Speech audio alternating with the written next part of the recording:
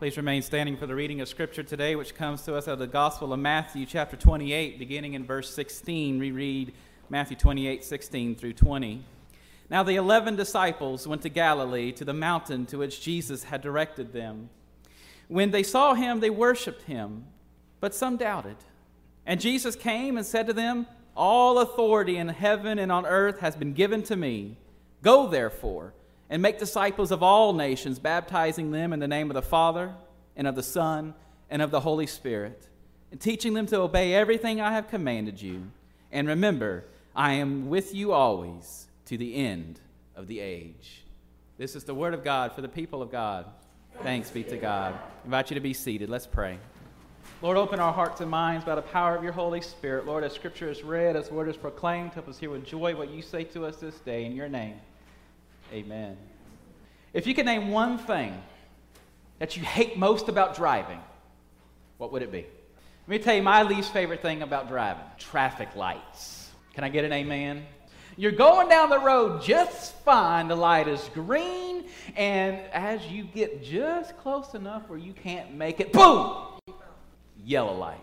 I am convinced that them suckers know that I'm coming and wait just long enough until I can't make it through. Because the reaction is press and go. Amen. If I'm close enough, or you have to stop. My first look is who is sitting there. If nobody's sitting there, my distance for press and go expands. And I really don't like it when the light changes and there's nobody sitting on the other side waiting to go. Have you experienced that? That sucker will change on the main road and there's nobody waiting to turn out. The light at 425 by Superfoods is bad about that. Okay, I digress. We all have things that we don't like, but especially this one, and if we're in a hurry, you know, it gets worse. We get more agitated, and I've really started looking into this, and I don't know if it's having to slow down and stop that aggravates me more, or if it's just the fact that I have no control over that light. And the light has total power and authority in that mind. Are you with me? What else does this remind you of? Perhaps our lives. Some of us live at 90 miles an hour. And as soon as life throws us a yellow light, we get really frustrated, upset. Or in the case of the disciples this morning, and perhaps many of us when we're driving, the feeling of powerlessness. Everyone say powerlessness. And yes, that is a word.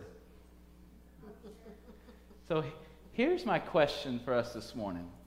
Where are we headed? Why are we in such a hurry to begin with? And what color is the traffic light sitting in front of us today? Does the answer to that make you feel empowered? Or does it make you feel powerless?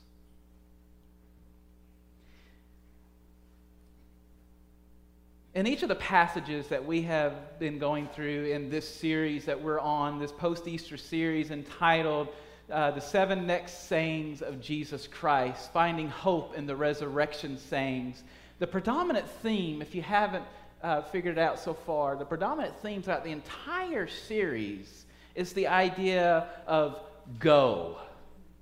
Or Jesus saying to the disciples, and ultimately to us, to go. And so, through this commission that we hear this morning, this is Jesus widening the realm of the disciples' ministry.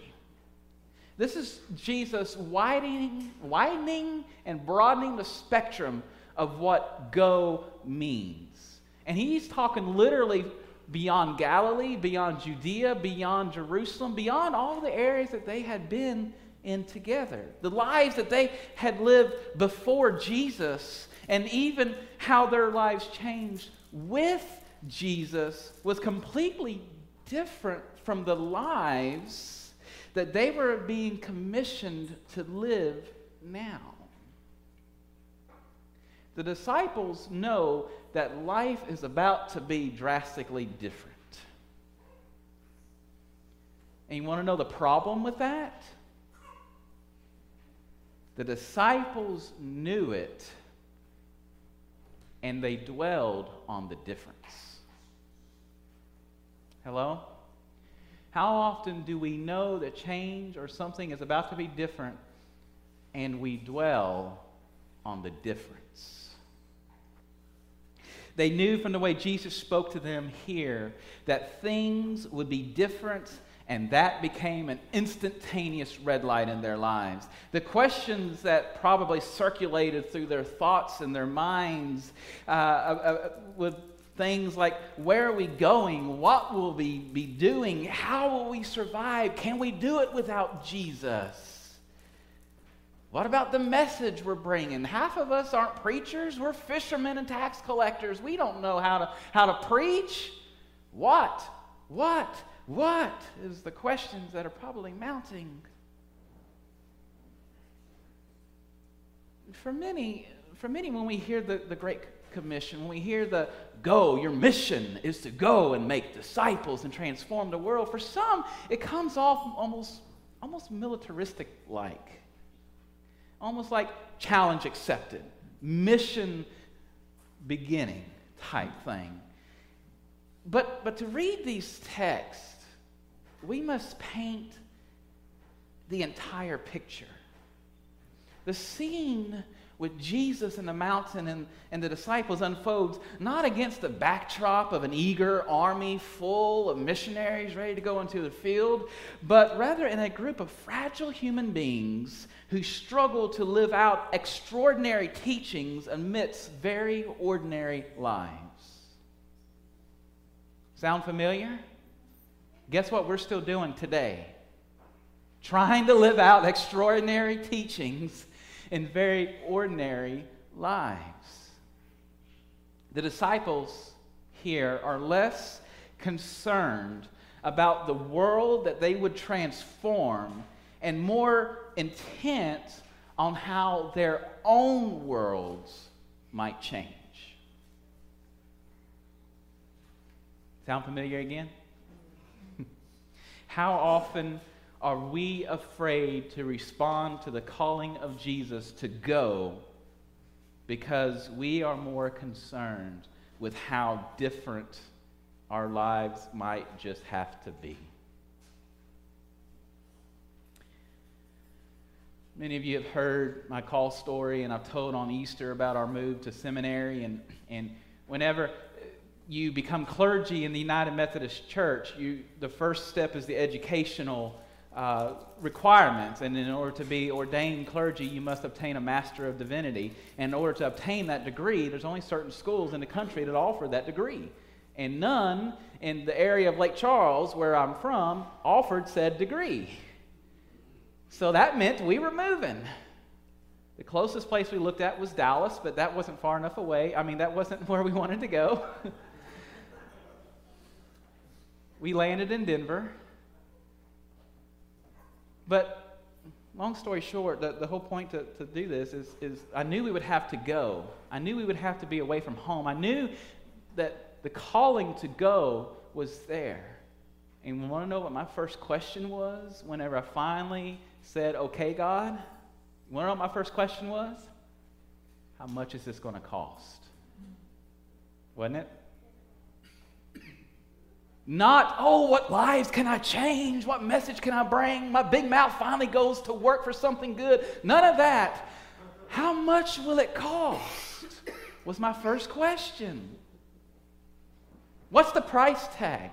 And we're not talking about just money, but we're also talking about the price of being away from home, the price of being away from family, the price of being sent and feel like you're being dropped somewhere where you don't know anybody, you don't know nothing, the culture's different. Just all of the cost of things.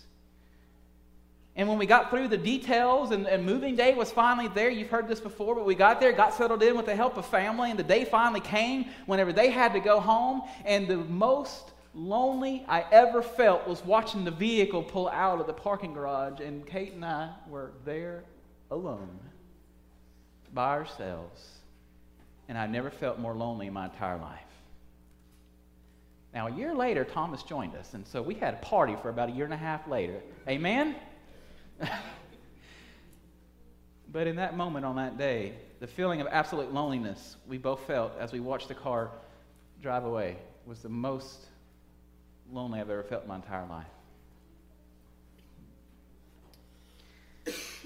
But I know now that the only cure for the natural fears that arise from being sent, the only cure that we have for the natural fears of being sent is the going itself. Is the going itself. Are you with me? Say amen. The best medicine for the ailment of going is the realization that your journey means something. It's the knowledge that you're not being sent just for any reason. You are being sent on a mission from God. Your journey has a purpose, and the purpose is from God. This was a lesson that the disciples, like all of us, had to learn, and many of us have to learn personally. The price tag for me in this experience was not the cost of the trip, not the cost of living there, not all the things that we would be giving up. The price tag wound up being the experiences that we obtained, the people that we met, the opportunity just to be present with all of you here today. Had we not gone, I would not be standing here with you today. Roy, don't you dare say amen. Sometimes the price tag is not what we must pay in order to go. Sometimes we have to consider the price tag is what we're missing out when we say we're not going. For us, every single penny was worth it because we now know our journey meant something. And we're here with all of you today because of that. Out of this commission and what started out as a red light in the lives of the disciples came the most significant religious movement in history. Anybody want to take a guess? Christianity. Jesus followership came out of this commission. Why were they willing to go, even when they clearly did not understand what going might mean? Why did they do it anyway? Because perhaps they realized that in going to share with others, they were in essence validating the imprint of God within themselves, that they were continuing the circle of wonderful grace and forgiveness and salvation. Maybe they, like many of us, discovered that much of the path had actually already been laid out before them, and that the directions were clearer than they could have expected, and the final destination was more wonderful, more complete, more fulfilling, and more blessed than we could ever possibly imagine.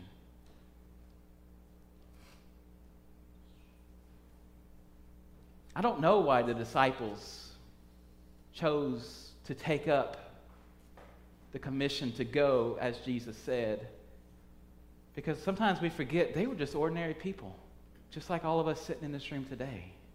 Yet they chose to take up the commission to go. And because they did, we sit here today. Just like millions around the world are worshiping Jesus today because they went.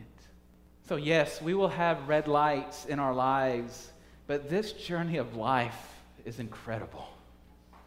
This journey of life is unimaginable. This is why we go as well. Knowing that we can experience this same cycle of grace, of forgiveness, of salvation. Knowing that because of Jesus, we may have a part in transforming someone's life simply by sharing the name of Jesus. That's why we go. Some of us go to faraway places like Denver, Colorado. Some go other places. Some are called to stay right here in their home communities and change lives and transform the world here. We have all the same uncertainties, the same fears, the same concerns as our brothers and sisters before us.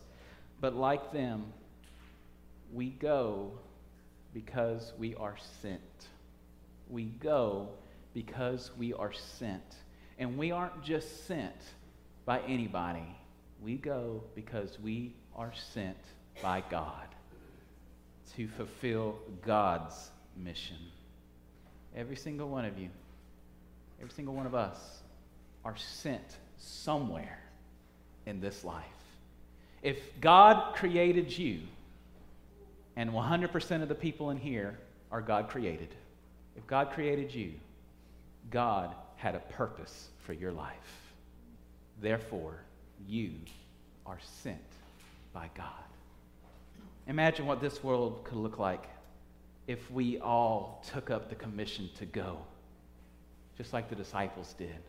If 11 disciples plus whoever else was in their entourage could change the world, create a movement we now call Christianity. If 11 plus a few could do that, what could we do as the church in the world today if all of us took up the commission to actually go and we did it? Our life would never be the same. The church would never be the same. And the mission to transform lives would explode with the cycle of grace, forgiveness, and salvation. What would it be like? 75 to 90% of all people who come to Christ will do so through personal invitation of someone they already know. 75 to 90% will come to know Christ not because they showed up at a particular church on a certain day, not because of any other reason, but the sheer fact that someone they already know shared Jesus with them and invited them to come to Christ. Folks, the greatest evangelists in the world are not the likes of the Billy Grahams, although what a wonderful ministry he had. But the greatest evangelists in the world are each and every one of us. Whose life can we change this week simply by accepting the call of God to go? This is the gospel message.